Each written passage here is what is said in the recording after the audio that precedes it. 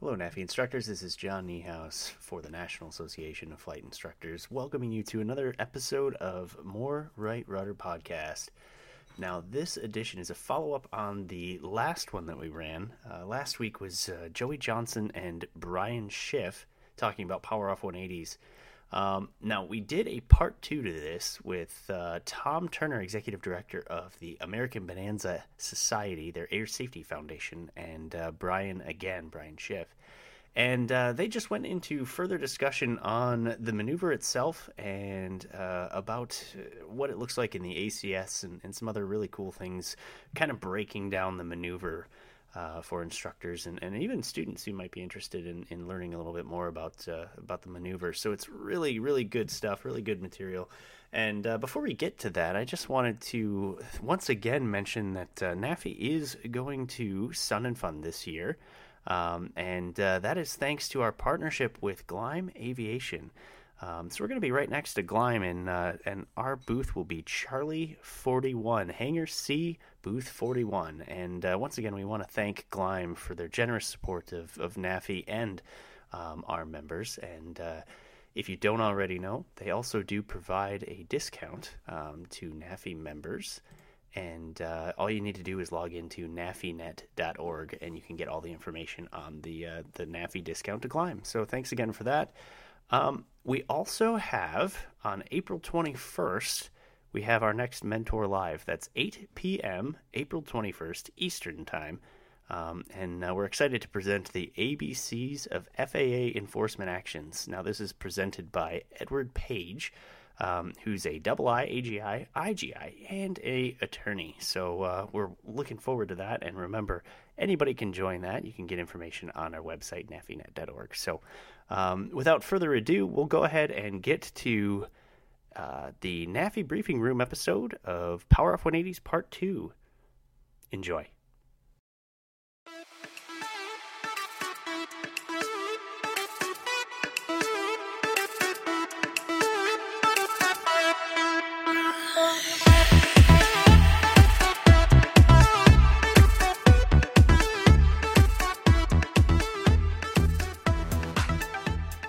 Hi, this is Brian Schiff, and I'd like to welcome you to another edition of the NAFI Briefing Room, where we've got Tom Turner, the Executive Director of the American Bonanza Society Air Safety Foundation. And we're going to talk about a continuation discussion of the Power Off 180 that I had with Joey Johnson a couple weeks ago. Tom, welcome. Thanks for joining us. Thanks a lot, Brian. Thanks for having me here. You're right. I watched that, your earlier edition with Joey with great interest, because I don't do a lot of certificate and ratings training. However, I do type-specific pilot training in Beech airplanes. And one of the items that we've talked among our instructors about introducing or reintroducing to our syllabus is the Power Off 180 accuracy approach and landing. So suddenly your seminar came up, and I thought, well, this is going to be excellent information for me right now. And that led to a bunch of questions that I had, and we shared together about how do I look at this from the instructor standpoint? How do I get better at teaching the Power Off 180? So that's what I'd like to talk to you about today. Right, and that's great. We had that discussion from a DPE's perspective, and now I think we can add a lot to that from an instructor's point of view. He told us basically where students are failing on that, and that it is one of the most commonly failed maneuvers. But I think you bring another perspective that's very important, and that is advanced training for people of specific airplanes, or Bonanzas, or Barons in that case, where it's not just to pass the check ride, but this is kind of like, hey, how do I set this thing down in a field if I actually had a real emergency with no power? And this is a good maneuver to train, to practice, and be familiar with. So there's a lot of advice, not only for passing the check ride, but for practicing for a hopefully unlikely emergency. Yeah, and we actually, in our Beechcraft Pilot Proficiency Program, we have a demonstration we do with our customers of power off descent, a spiral down over the airport. Now, we don't do the commercial steep spiral thing. We do a gradual spiral down, but the entire purpose of this spiral is to teach them to get into position opposite their intended touchdown spot at an altitude where they can continue in what is essentially the power off 180 maneuver to a touchdown. So my interest in learning more about this is how do we get better? I personally, and how do we collectively get better at teaching this in the context of an engine failure landing? Exactly. And I think that's a good point, is to get to that position, I think referred to as the key position, where you're downwind of beam the numbers at a certain altitude. Right. And then you just perform the maneuver that you've trained for, the the one that we're discussing right now. And so you just get to that point by circling and ending up at that key position at a certain altitude. And then you go on from there and perform the maneuver that we're talking about. Then all it is a power off 180. One of the things that I like to do to have my students prepare for that maneuver for the check right and in real life is make that their default approach procedure. If there's no traffic in your way, so if traffic permits and you're in an aircraft or you're not babying your engine because it's a turbo, make it a default. And most trainers are. Just make a power off glide from the key position, your normal approach procedure. If you have to extend downwind, well, that's different. Unravel the pattern to visualize that key position at 1.5 miles or wherever it might be, and then start the maneuver from that point. And then it becomes kind of an energy management thing. Yeah, and I remember doing this, well, I barely remember because it's been 32 years, but I remember doing this in a 182 RG back when I was working on a commercial in my CFI. And I don't remember a lot of the specifics, but I have played around with it in a Beach Bonanza recently, and found that the concept is sound. Practice this regularly. Yeah. But in practice, it doesn't work out quite so well in this airplane because, among other things, if you are at normal traffic pattern height and even a little tight on a downwind approach, if you extend the landing gear at least, and we can talk about that later if you want, that was one of my questions, there's no way that you can glide from the high key position and make it to the runway. In a training airplane, and especially now since with the changes of the rules about complex aircraft, most pilots will probably be taking their practical test in a fixed gear airplane.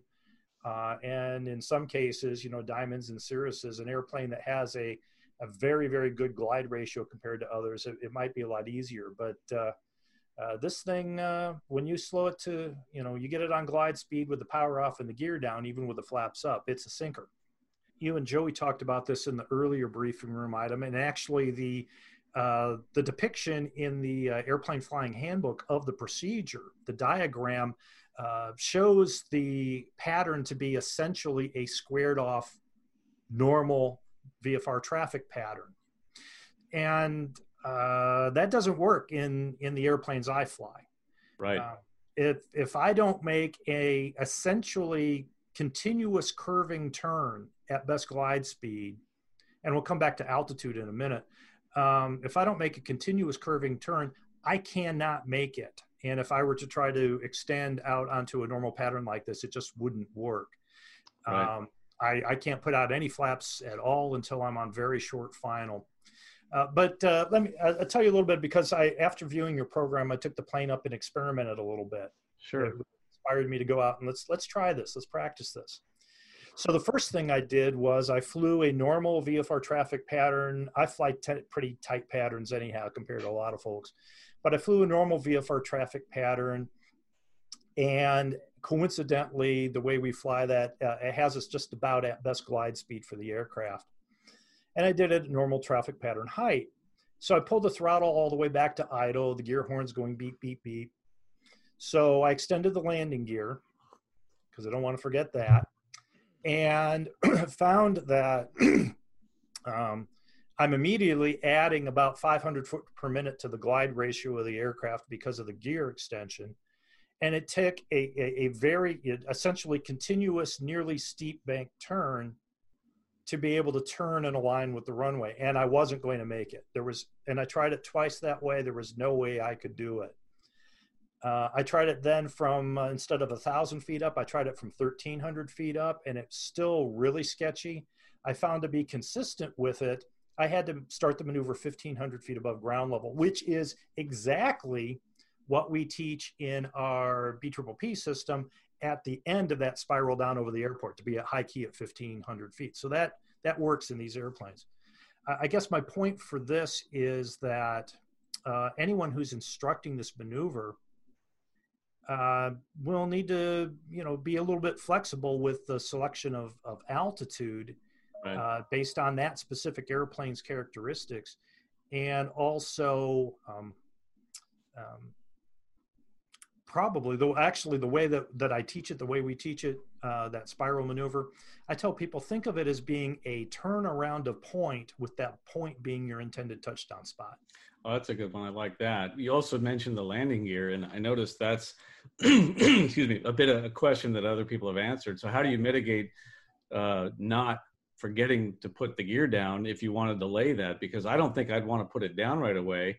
When I do these and teach these maneuvers, the Power Off 180, it's typically managing your drag. You don't have an engine, so we have to increase drag at a certain rate. So when do you put the gear down, and how do you mitigate not forgetting? Yeah. Well, I did do that a while back. I was practicing this several months ago as well. And I tried it one time. So, I'm going to see what the characteristics are like if I leave the gear up until short final. The nice thing is that the airplanes I'm flying has an electric gear system, and the gear goes down in about 4.5 seconds. So it's, and it's it. So it goes down very rapidly. So it's something you can do right away. But what I did, now, as an aside, you may know that I've spent a good portion of my 30-year career as a flight instructor studying the problem of gear-up landings. Oh, I don't think I knew that. Yeah, I've done quite a bit of research on that, written quite a bit about them, not just in the types of airplanes I fly, but all retractable gear piston airplanes. And there are some very definite patterns that ensue. One of them is that approximately half of all reported gear-up landings happen during the conduct of dual flight instruction. Wow. And I think that's because by nature, we instructors provide unusual and distracting scenarios to our students. That's a good Something point. Different from what is normal. Yeah. So I was thinking, how do I mitigate that?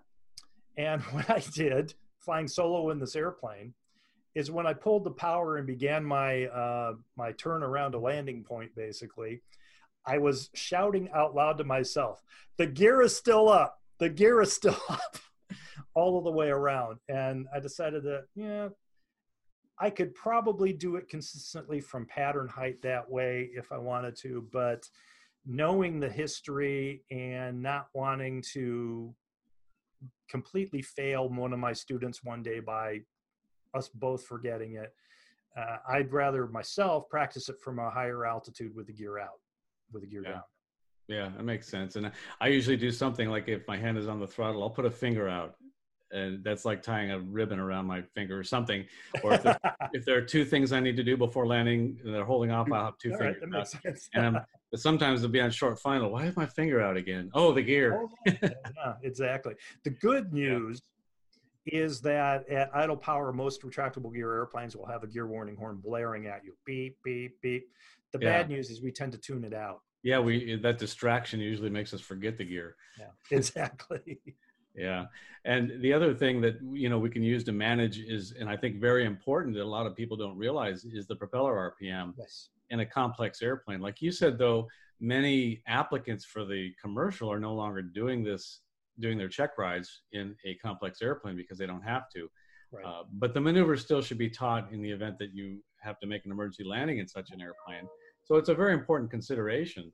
What do you do? What do you teach students to do with the propeller control in such a maneuver? Well, again, from a risk management standpoint, we generally just leave the propeller in our glide position, and in our forward position during the glide. Now, we do that for a couple of different reasons, but primarily it's because we want to have the power immediately available should we have to go around out of the maneuver. Right. Now, I know a number of instructors who have taught at Kansas State University, and for many years they used Bonanzas as their complex trainers, and I have some of their training materials, and they all, what they say in their program was they would start it from traffic pattern height, but put the gear down right away, and go ahead and pull the prop to the low RPM position. There's How nothing about really, that? there's nothing really wrong with that. It's really disconcerting for an airplane owner to suddenly have their propeller in the low RPM position when they're very close to the ground. And True. so I would rather start it at 1,500 feet with the gear down and the prop forward for a practice maneuver. Yeah. And it also coincides precisely with what we teach for the spiral down from altitude engine out into the high key position. I personally do that so that we've got the gear down because of the distraction value, and we've got the propeller fully forward, so that we essentially, assuming that we've put the mixture forward as appropriate for the landing, we have essentially restored single power lever control to this aircraft. And all we have to do is push the black throttle, the black handle in to make it go if we have to. So that's how I mitigate it. I like the idea of doing that as well, but for a little bit different reason. I do it mostly complex Cessnas, so 210s and 182s or Cutlass RGs, and the gear doesn't make that big a difference. It's not worth learning how to do it to be flying a pattern with the gear down and adding that degree of risk. I think getting the gear down is important. But as far as the propeller control goes, I like to demonstrate the almost feeling of thrust that a pilot will feel when you pull that propeller back to a low RPM. But also, we have a lot of drag we can add to this whole thing. We can add flaps, we can slip, we can do all kinds of adding of drag. But there's one thing you can keep in your hip pocket is that propeller as a means of, okay, I'm going to take away some drag, or in effect add thrust. And that's the only way we can correct in that direction. So if you see yourself unusually low, you're not going to make it, that's a kind of a feather in an arrow in your quiver that you can use. We actually demonstrate that as well up at higher altitude usually, although as the situation arises, we do that. I do that anyhow, close to the ground in what is essentially the power off 180 maneuver. Using it, the way I describe it, is use it as a speed brake, just like you use speed brakes at a sailplane. Sure. Push the handle in and it slows down, pull the handle back and it speeds up, or really more appropriately, it adds drag, reduces drag. Right. And go ahead. Yeah, when I got my glider rating, they showed us how to modulate, taught how to modulate the speed brake. So when you start your descent from a key position, you put it at 50%. You're going to have it there no matter what. And then you just use it like a throttle. If you're too low and you need to add power, well, you push forward and that stows the speed brakes. Yeah. If you're too high and you need to reduce power, you kind of pretend it's a throttle, pull back on it, and that extends the speed brakes and adds more drag, but you're modulating that. I also like to do the same thing with a slip. Just enter a real mild slip and then modulate it from there. If you are too low, come out of the slip a little bit. If you're too high, increase the slip. I had a Cessna 120 for a long time. I'm a slipper. I like to slip as well. Do you play around in the sailplane, especially? Do you play around with changes in indicated airspeed during the maneuver to modulate altitude? I do, and I think it's important to understand that we teach to do this at best glide speed, and that's going to get you as far as you can. So if you need to get down, you can go slower or faster. Either is theoretically going to change your drag, right? And exactly give you a steeper glide path. The caution here is that you don't want to get to the threshold at VREF plus 20 or 30 and then be floating forever, because the idea of the power off accuracy landing is to touch down at a certain point or within 200 feet of that point. So you don't want to be too hot. Do you use that different airspeeds? Would it work better in this maneuver, instead of flying at best glide, to fly an even tighter turn and fly it at the least rate of descent and come down at the steeper angle, but without the forward distance? And I learned very rapidly that no, you need distance, because there's a lot of, even in a continuous turn, you cover a lot of territory making that arc back to the runway. So that didn't work. But we do show that, okay, you're a little higher than you want to be. Well, slow it down slow it down 10 knots and you'll come down at a slightly steeper angle. And as soon as you get back to where you want to be, put it back to where the pitch attitude you want, and get your speed back. Yeah, great advice. And I always teach as a matter of habit, come in high. You've got plenty of ways to add drag and get down. And you can't be afraid of the slip. pilots need to be able to do the forward slip and not be afraid of that, because it's an easy way to make your approach steeper. And if you're doing a normal light slip, you come out of it, that adds a little bit of added glide performance as well. You mentioned the continuous radius to final. I think UND or Embry-Riddle, some of the colleges in the FAA were looking at doing that and implementing it, which makes great sense. And you just change your radius of turn for the energy you need to dissipate, which is actually, I believe, how the Space Shuttle Orbiter comes back down, goes to a certain place on final, and the computer calculates a cone. So the higher it is, the larger the radius and the more ground to cover, which is a concept that can work. But for students in this scenario, doing the power off 180, I have them roll out on a base and immediately ask, how do I look? And now you've got some geometry to play with.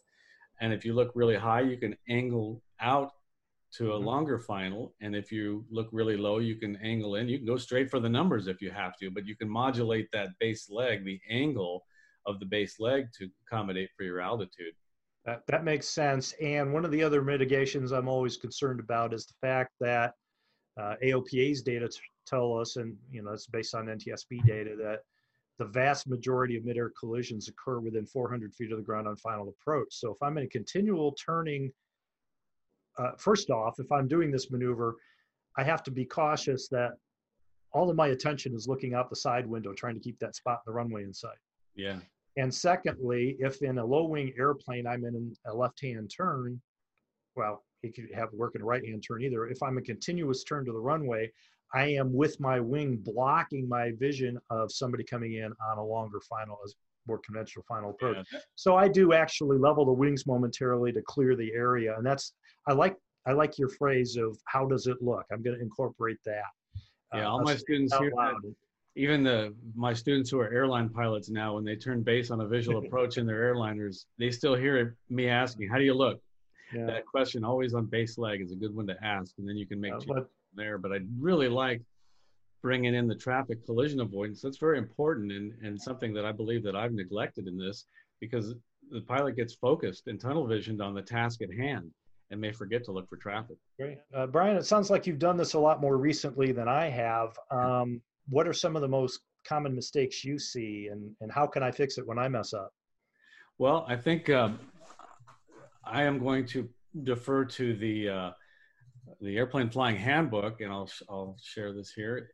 The common mistakes that I'm seeing are pretty much the same thing that are in the Airplane Flying Handbook, and these are the common errors, and which is a great change that they've made to this book, is that in a lot of the maneuvers, they show the common errors, which are great to study.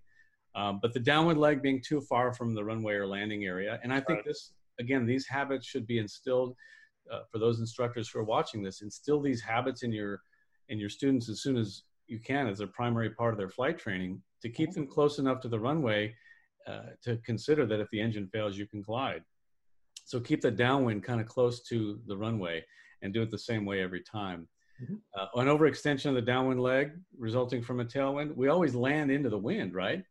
So it stands to reason we're going to have a tailwind on the downwind, which is, I guess, why they named it that. So I see students going too far downwind, and then once you get too far away, you can't do anything about it. It's over. Again, coming in high is the way to go on this maneuver. It's easier to try to get down. There are more tools to implement than there are to try to extend your glide.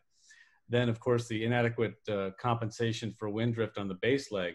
If you have a quartering crosswind to the runway for landing, you could have a tailwind or a headwind on base, and that is something I don't see students compensating for, and they really need to. You need to think, okay, the wind is from my tail on this crosswind, so I need to turn earlier, or just be thinking about it and know how you're going to compensate for that. And then the next is skidding turns to increase gliding distance. I will see students, and this is very dangerous, they got a tailwind on base, they didn't compensate for it, and they're going to overshoot the final.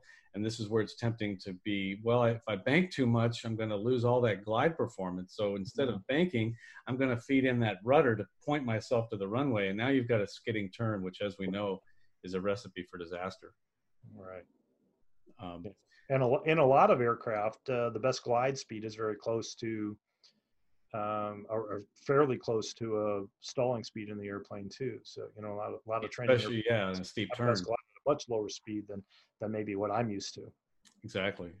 So I think if you're going to make a steeper turn, I would rather see a student or pilot, in that matter, make a steeper turn, but maybe not load the nose. So don't pull back in the turn, let the nose drop and keep it at a 1G turn, and you're not going to increase the stall speed so much. I would much rather see a 1G steep turn descending than I would speeding in that rudder and skidding around the final. Absolutely. Yeah. And then the landing gear, failure to lower landing gear in retractable gear airplanes. That's another common error, and we talked about that in some ways to mitigate that. Yeah. And then attempting to stretch the glide in an undershoot. And it's human nature to stretch a glide by pulling back. Right. And you have got to be very disciplined about that best glide speed. And that can vary for the airplane you're in. Mm-hmm. As you know, in the Bonanzas and the Barons and the King Air, for that matter, you're going to have a much different glide speed depending on the weight of the aircraft. Even the 210 has a wide range. Yes. Glide speed. So know the best glide speed for your weight anytime you're flying the airplane, whether you're doing these maneuvers or not. That's right. The published speeds are at maximum gross weight, and then they decrease from there. Exactly. And that's important for instructors to point out. And then premature flap extension and landing gear extension. We talked about the gear. I think premature on that is not a bad thing, but flaps is. And I'm often asked, and I'd like your take on this, if I put too much flaps in and I see I'm not going to make it, can I retract the flaps? You can. I don't know that it would respond quickly enough that it would solve your problem. Remember, the reason we have flaps in an airplane in the first place is so that we can descend at a steeper angle. And they were arguably an improvement over having to slip the airplane. And we don't want to slip it. We don't want to steepen the angle. So as this list suggests, we want to wait until we are really essentially almost over our landing surface before we extend any flaps, unless you find yourself very, very high out there. I would rather use your what seems to be your preferred technique. I would rather use a slip to correct for being high on glide path on final in this maneuver than I would put out flaps. I'd be really inclined, and in much of my practice, I've not used any flaps at all and made a zero flap landing out of it. I agree. I think that's perfectly fine. The flaps are something to keep in your hip pocket for when you screw up and you're too high, and plan the zero flap landing. I think there's nothing wrong with that. Yeah, I'm looking at the ACS for this maneuver, and there's no statement about use of flaps or requirement of using flaps other than in the context of risk mitigation to determine whether you should be using that at all. Right, and I just put it on the screen. Oh, there we go. Good. Yeah, and the important part is to plan a flight path and use the flaps as a tool. Use them at the end to get down if you need it. If you don't, then don't put them down. The first notch of flaps usually is mostly lift, and I really don't have a problem with that going on earlier on. But the later flaps selections, I think, should be delayed because they're more drag than lift. And when you do retract them, you're going to initially lose enough lift. You better have enough altitude to play with that you're going to have it initially. Yeah, that's right. You might, yeah, that's right. You might have a steady state of improved glide performance, but you're going to have a transitory phase where there may be even worse performance until it enters that steady state. And you get that sinker, but also that transitory phase of extension can also help you at the last minute if you're going to fall short of your mark. You can just there you go. Collapse down there and get a little lift and get a little buoy out of it. Yeah. Yeah. So I've seen that also. But in any event, that's the thing is while we're looking at this, it's the proper pitch attitudes. In other words, they don't want you touching down on your nose first in a tricycle aircraft. You want to touch down on your mains in the normal landing attitude within 200 feet or beyond the specified point. So I think of importance is to look at, okay, I use a precision runway to try and teach this. And I use the touchdown markers, or the thick white ones that are 1,000 feet down. Typically, if you find an airport with the precision markings like this, there's not a lot of aircraft in the pattern there. And I found that you can typically get a lot of pattern work done there in between IFR arrivals, that is. And if you can find a precision runway to use, I tell my students to use the beginning of that touchdown zone marker, which is the second one down the runway. Mm-hmm.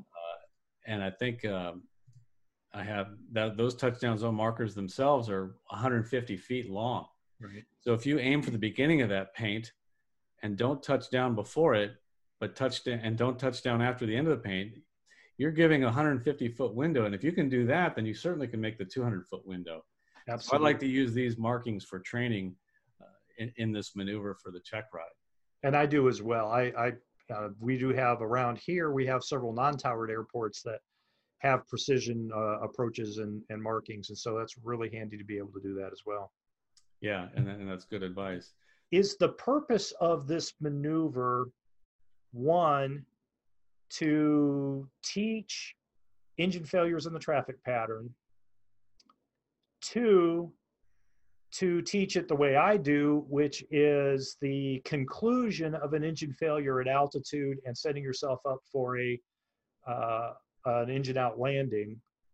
Or three, philosophically, is it, and I sometimes jokingly refer to these as check ride circus tricks, is it a maneuver we learn for the purpose of being able to demonstrate our ability to perform that maneuver? And if it is seen by an examiner or an instructor as a maneuver in its own right, a check ride circus trick, something we learn to show that we know how to do that thing, then you could probably more be, you could argue either way on what altitude you choose. If philosophically, and I'm going to ask your opinion on this in a second, if philosophically this all goes back to teaching engine failures in the traffic pattern, then I need to do it differently because I'm not in a traffic pattern when I'm teaching this maneuver. So philosophically, what do you think we're doing here? Philosophically, I think that it's not so much, and I know what you're talking about, check ride circus tricks, and I think I would probably refer to the Chandelle and the Lazy 8 a little bit more about that, and it's checking, how well you can divide your attention and all that. Oh, there are valid reasons for it, but yes. Yeah, absolutely. But this maneuver in particular, I think of the first two that you mentioned. One is to handle an engine failure in the pattern, but more importantly, I think, and more commonly, what are the odds your engine's going to fail right downwind of beam the numbers? Okay. I think more commonly, you're going to be cruising somewhere, something happens, you lose your engine, and you want to get to that key position and know that, hey, there's a field. I know that I can get to yes, I can get to that field, and gliding to that field is just half the battle, right? Probably less than half the battle. The big part of that battle is doing this maneuver right here, getting to a position where you can not only turn and fly a pattern and land in that field, but to touch down in the beginning part of that field so as to roll out. It's no good if you make to the field and then touch down at the end of it, right, and then go into the wall. Like if you're trying to land in a football field and that's all you've got around, you don't want to touch down in your end zone. Yeah. You want to touch down at the beginning. That's right. And I think this maneuver really prepares a pilot for knowing the airplane well enough to do such a thing. And that's why I think it should be practiced quite a bit. And we do the engine failures at altitudes. We spring these on our students all the time. And then when they get to this key position, now this is, okay, we want to see if you would have made it. Is your approach such that you would touch down in the early parts of that field that you chose? And did you modify it? And did you plan for that? So I think demonstrating that to an examiner on a check ride is showing that if I lose an engine at altitude, I can be in command of this airplane enough to get it, not only get it to the field, but to fly a pattern and land without blowing the whole thing after that. Okay, great. Yeah, well, I agree with you. That's the way I look at it. So we're in agreement here. Something I've said for a very long time: engine failures don't kill pilots. Poorly planned glides or just bad luck kill pilots.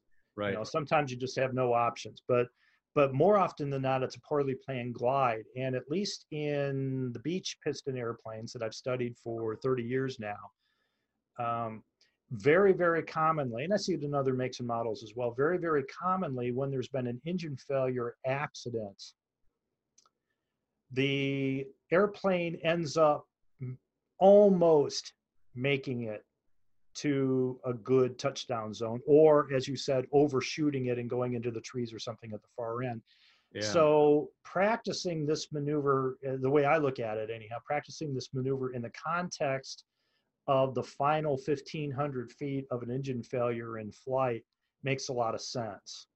Right. There are other reasons to do it. There are check ride reasons to do it. There are practice. I mean, if you can do this maneuver, if you can get a student pilot to do this even before a private exam, at least introduce this concept, I think that you would make short field landings a lot easier. This would be a little harder than a short field landing. So you take them a little beyond that and you back up a little bit. Now you've got the power to play with. Let's make a short field landing. Yeah. Well, I got news for you. Every one of my students, pre-solo, can do this maneuver. Cool. Because it's power off a beam the numbers, and that's the law of primacy. That's the first thing they teach. It's not a stabilized approach. So anyway, I think we had a good talk, good discussion on this. Anything else you want to add? No, this has been fantastic, Brian. Thank you. It's given me a lot to work with because I've been out of the practice of teaching commercial pilot applicants for far too many years. And now that I'm thinking about doing it again, your earlier presentation with Mr. Johnson, and now this discussion here has really given me a lot to work with. So I really appreciate it. Great. And it's been good for me as well. As when instructors get together and talk, I think it's very valuable for both the instructors, and I hope that anybody watching this gets something out of it as well. And if there's anything to contribute, please feel free to mark in the comments so that anybody else who watches this can read your comments on that as well. So again, Tom, thanks for joining. Appreciate it. Thanks a lot, Brian. All right. Take care.